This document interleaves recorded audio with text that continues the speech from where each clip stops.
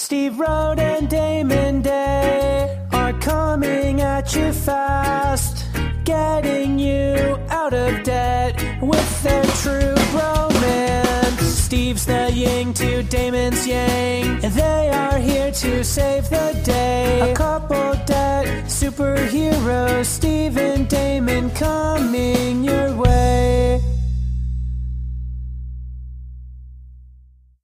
All right, you're back with another episode of Debt Free Dudes with Damon Day, DAMONDAY.com, and myself, Steve Rode, the Get Out of Debt guy at getoutofdebt.org.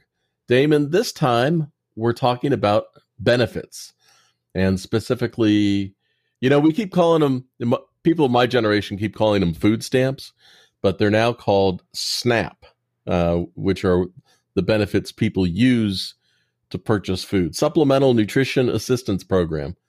I don't know. I like food stamps better, but what the hell? You had a situation recently with somebody, and it brought up a great example of this whole problem of trying to get off welfare and get to work.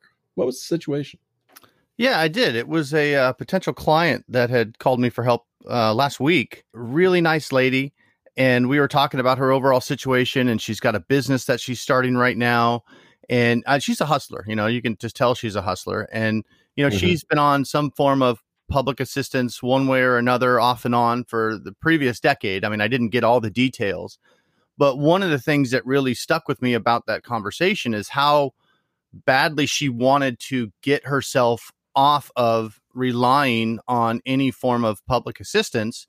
But the hurdles and the barriers that she faced while she was in that transitionary period. And the biggest one that she brought up was, and I don't even remember which specific benefit it was, but that she kept saying, but once I make more than $600 from the business in 1 month, this specific benefit goes away, and then it sets me back. And she's like, that's not a big deal, except my revenue is not consistent. I could make $700 1 month and make $0 the next month.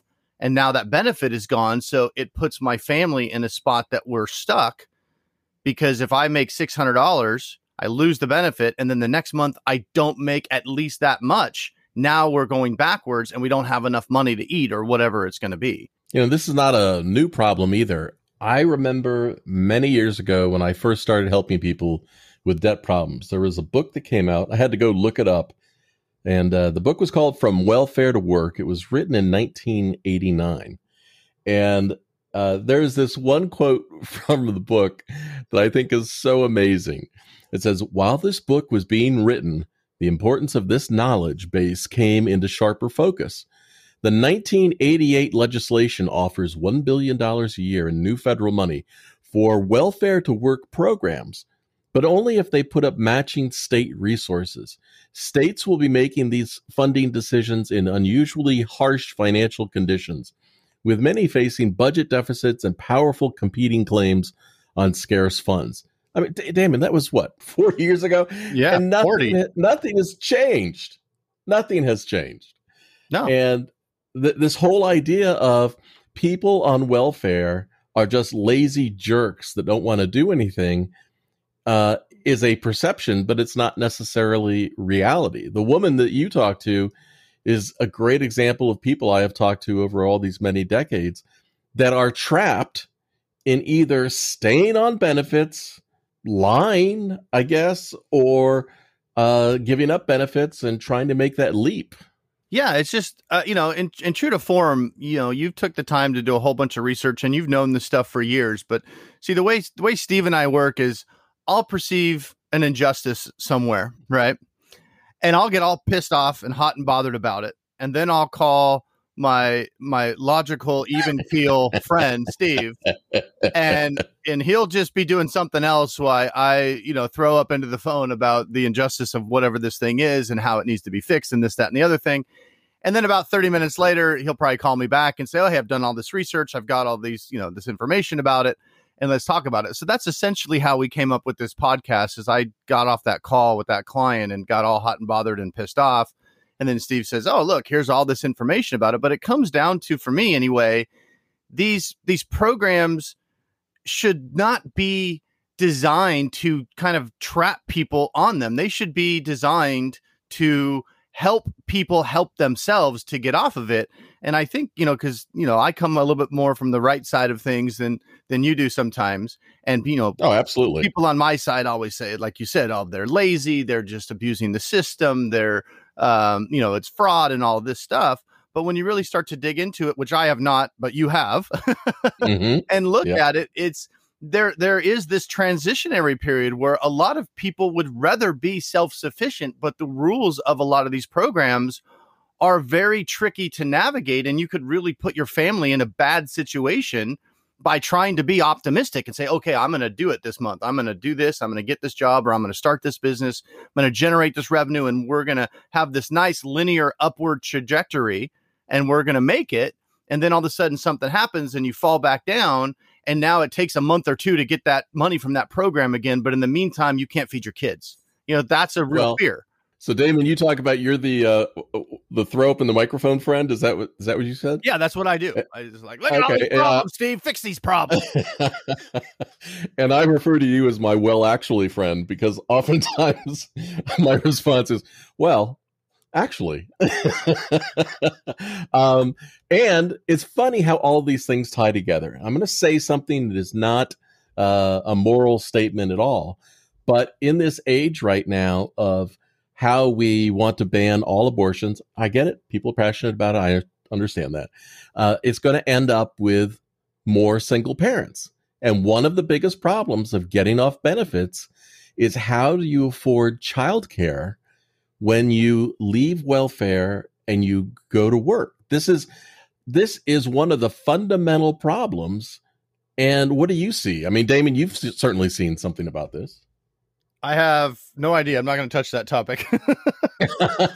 Well, daycare is expensive. Well, daycare, yeah, I'll touch daycare. But it absolutely is. And, I mean, they and again, I don't know anything about this, but I'm assuming, and I'm pretty sure they do have assistance and programs for daycare. But the same thing, once you make over a certain amount of money, you lose that assistance for daycare. And I don't know the specific numbers, but I do know with this potential client I was talking to in particular, that was one of the issues where they would get daycare covered, but she mentioned her daycare was about $1,200 a month. And so what she makes over a certain threshold, if that benefit goes away, now all of a sudden you have to make an additional $1,200 to be able to cover that benefit to keep going. So it's almost like one step forward, two steps back. So that is the part of these programs that really needs to be taken a look at. And, I'm not the guy that's going to be able to figure out how to do it, but rather than just ripping the whole thing away, maybe it should be phased out over time and with certain amounts, not just all of it or none of it or something like that. Maybe they can do a 6-month review if somebody's starting a business or something like that. Okay, here, these benefits are going to continue. Let's meet back in 6 months and let's see how the business is doing, where the revenue's at. Now, are they at a point where they can, afford to phase these benefits out and still go forward or not, rather than just every 30 days, you hit this magic number and this all goes away. Yeah. And as I remember, you mentioned that that person you were talking to said that when they go back and reapply, it takes 2-3 months or more before they can resume their benefits. Yeah, and even if they make it retroactive and they say, oh well, by the time we'll pay out for 2 months ago because you were qualified, that doesn't help them in today when they have to put food on the table today. They can't say, yeah, I'm going to get this money, but it's going to be 2 months down the road. People that are on, like you said, the food stamps or the EBT or whatever, they typically don't have a few $1,000s in the bank account to cover that time. So it's a huge problem if you're worried about, like, oh my gosh, I've got this business, it's really starting to go. Wow, I made $600, which in the grand scheme of things is not a huge amount of money, but that's what the threshold is on some of these programs. And then, like you mentioned at the beginning of the podcast, should she be honest about it? She's choosing between, well, this could put my family in jeopardy. Is it better to ask for forgiveness rather than, permission? Because if it's my own business and I don't report that I made $600, that's wrong. We shouldn't promote that. But if this is potentially life and death, or, her kid's not going to be able to eat, and then maybe 3 or 4 months later, now she's making plenty of money And then she tells him, oh, by the way, I made a little bit more. And then she has to pay a penalty or whatever. It's easier to pay a penalty when you have the money to pay it than it is just not to have the money at all. So I'm not advocating for that, obviously, but it's a moral dilemma that these programs put people in to have to make these kind of decisions, even if they want to do the right thing. So 10 years ago, I wrote my first piece on benefit fraud. And what I came up with at that point was there really wasn't that much benefit fraud. People actually convicted or found guilty of fraudulently claiming benefits. So when we started talking about this, I went back and looked for updated information. And I think these facts are fascinating because recent data has shown that I'm not even going to ask you, Damon, when you think of benefit fraud, what is the typical demographic that you believe people think about? Because here's what the actual facts are. When it comes to benefit fraud, 59% of government benefit fraud offenders were men. 40% were white. 32% were Hispanic. 22% were black, and 5% were other races. The average age of somebody found committing benefit fraud is 46.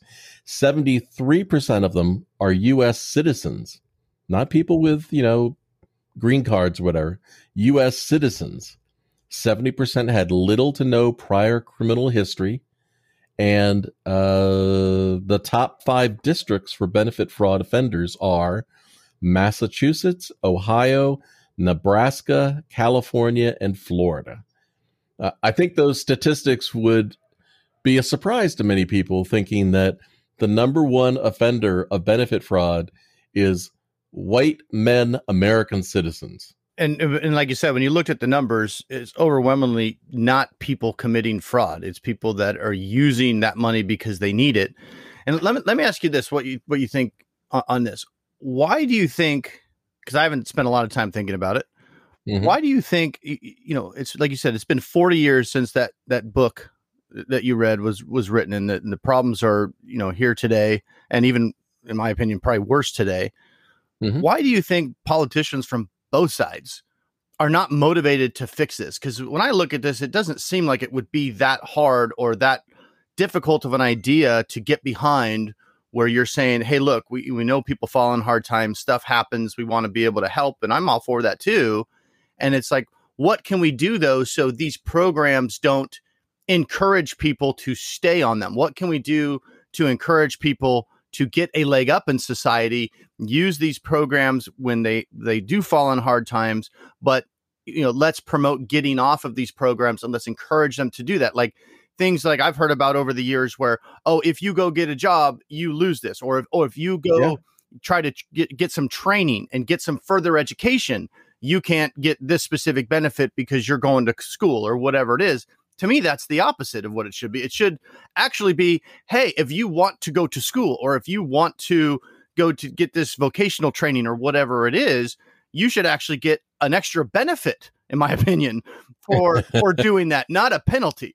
The deck is stacked against people who have had some sort of disadvantage one way or another. For example, if you live in a low-income area, and there are all sorts of online classes and courses and certificate programs that you can take. However, there is no real good subsidy for good internet in low-income areas. So the answer to your question, Damon, is I believe that as a society, we have cast the person who is perceived to take advantage of benefits as some lying, scheming sack of crap, son of a bitch, who's just lazy and taking advantage of the system. And the reality is that is not true. When you think about people living on benefits, I'm going to stay on welfare. I'm not going to use I don't want my tax money just paying for some lazy ass person just to live on welfare. Have you actually tried to live on a welfare benefit? You can't feed anybody on SNAP or food stamps or EBT. It's a chore. It's not a choice. It is a chore. Yeah.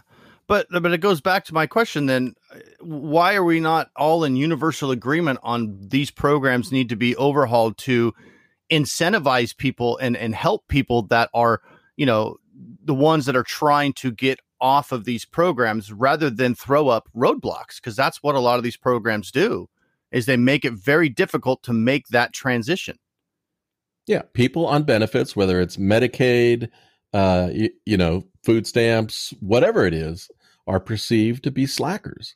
And people constantly, all the time, say, I don't want my money. Those people need to go get a job. That's just easy to say, but it's really hard to do. Now, I am old enough that I remember when LBJ came into office, because my father worked for the Peace Corps at the time, and there was a big push for eliminating poverty in America.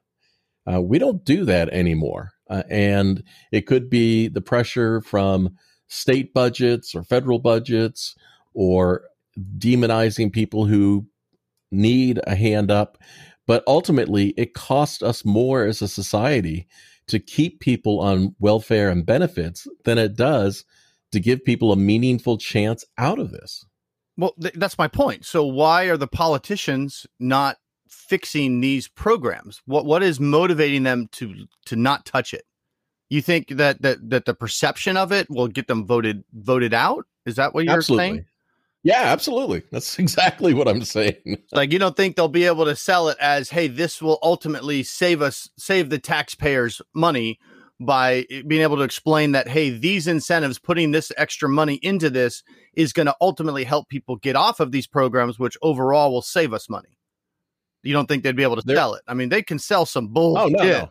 They got to be able to sell it. They can sell whatever they want. That's their professional sellers. Few podcasts ago where I mentioned a quote from somebody who said that student loan forgiveness was stupid because, I'm going to paraphrase it, because hardworking blue-collar truck drivers were going to lose tax money paying for liberal educated gender studies students.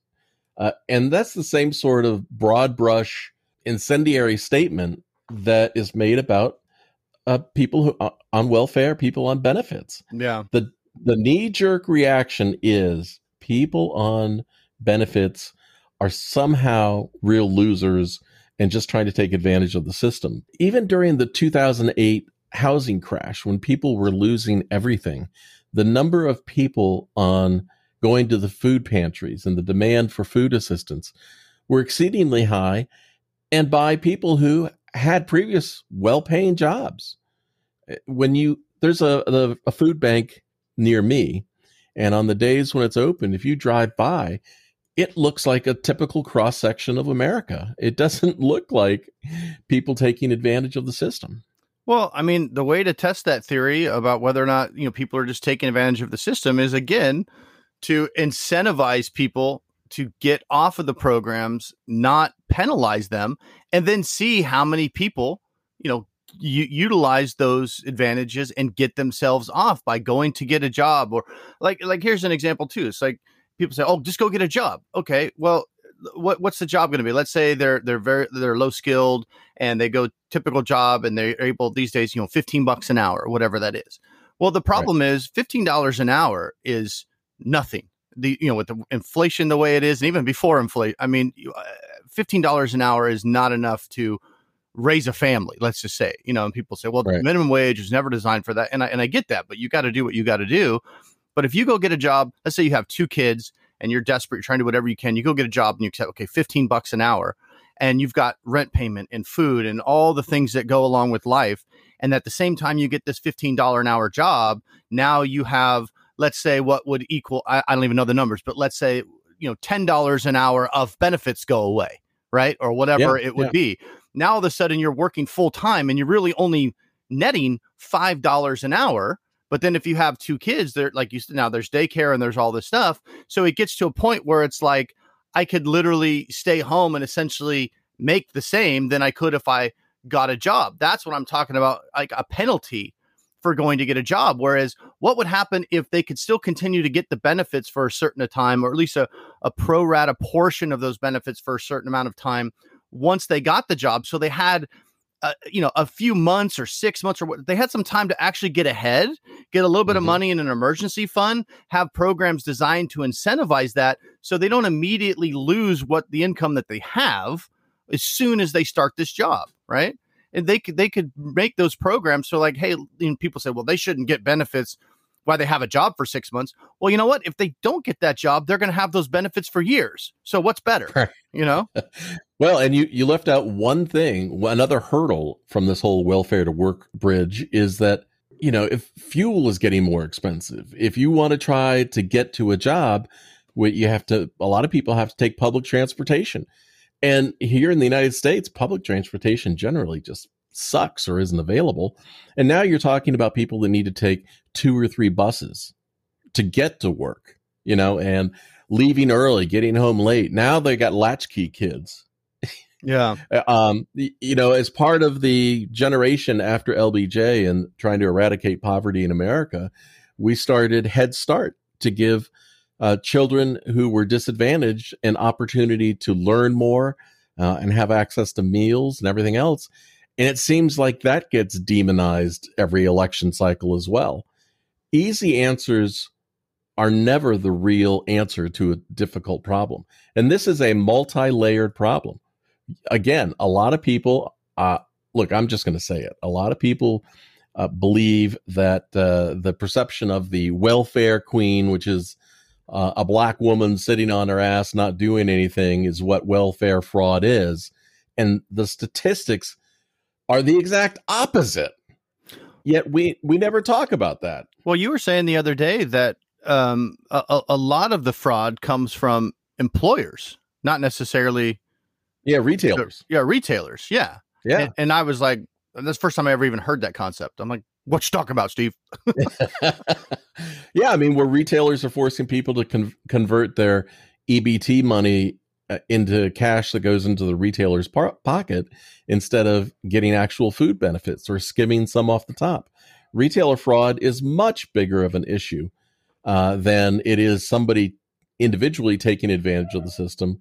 But even above that, which is more surprising, is the amount of financial loss from SNAP or food stamps doesn't occur from either of those. It occurs from states inefficiently administering the program, making either overpayments or underpayments. Now, states are more likely to make underpayments of benefits, which hurts people even more.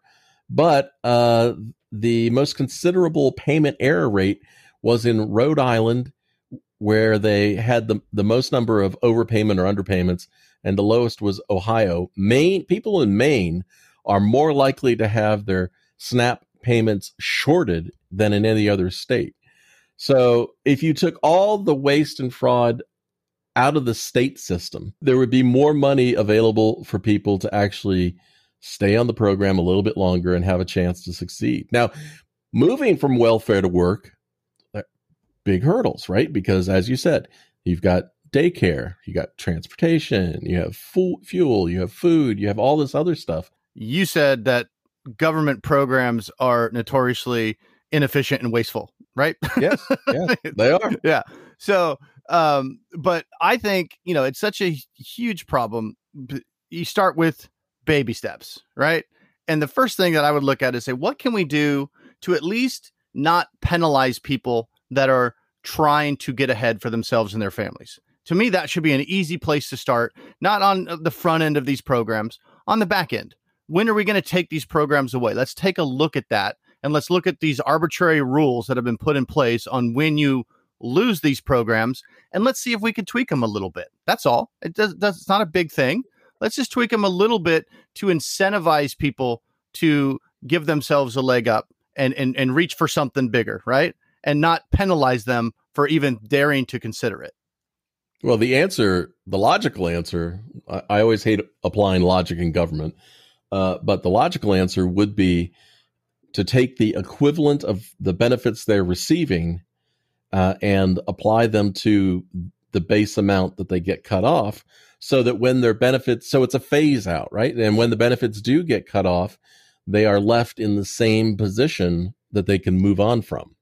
Yeah, but it's got to phase out, but it can't be like a dollar for dollar. Because like you said, as you apply yourself in a business or at a job, other expenses come up that you didn't have if you just stayed home. Yeah. Right. So you can't just say, oh, I made 600, so I'm going to take 600 away.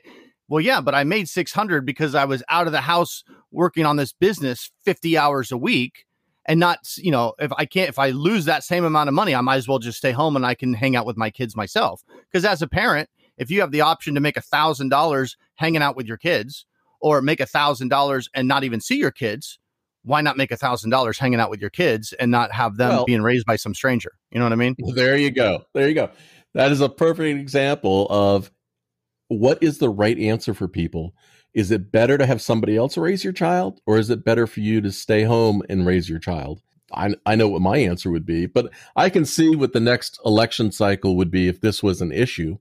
On the progressive side, you would have people are entitled to have the welfare to work transition, and we'll give them these benefits, etc.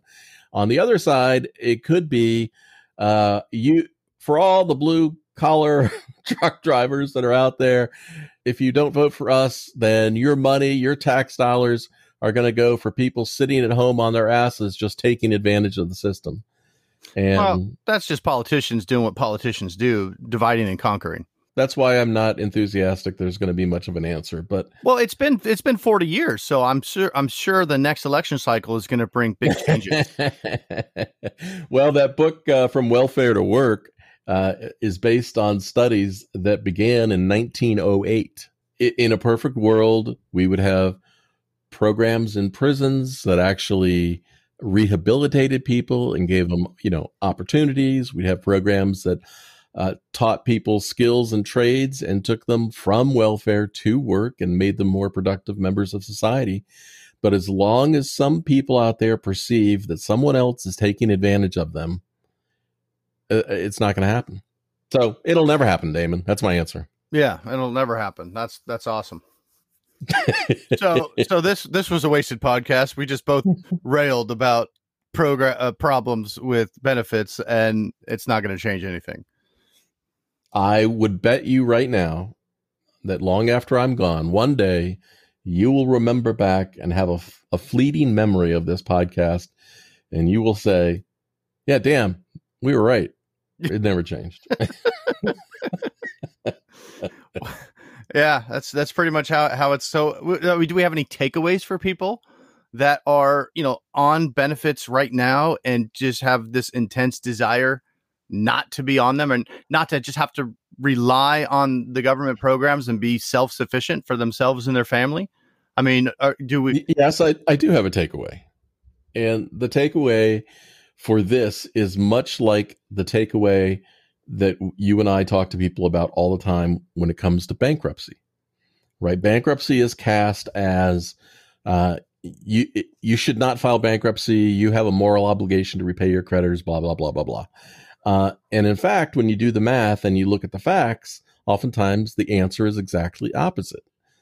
This case, with the woman that you talk to, the person you talk to, the logical answer for them, because they're working hard trying to grow their business to get off, the logical answer for them is to lie.